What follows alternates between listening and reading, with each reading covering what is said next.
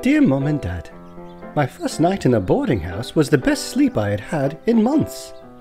I woke up to find that baby rats had nibbled off my right pinky toe. As you recall, I had lost my left pinky toe to frostbite 2 winters ago. So now I have noticed that I once again have regained my balance as before.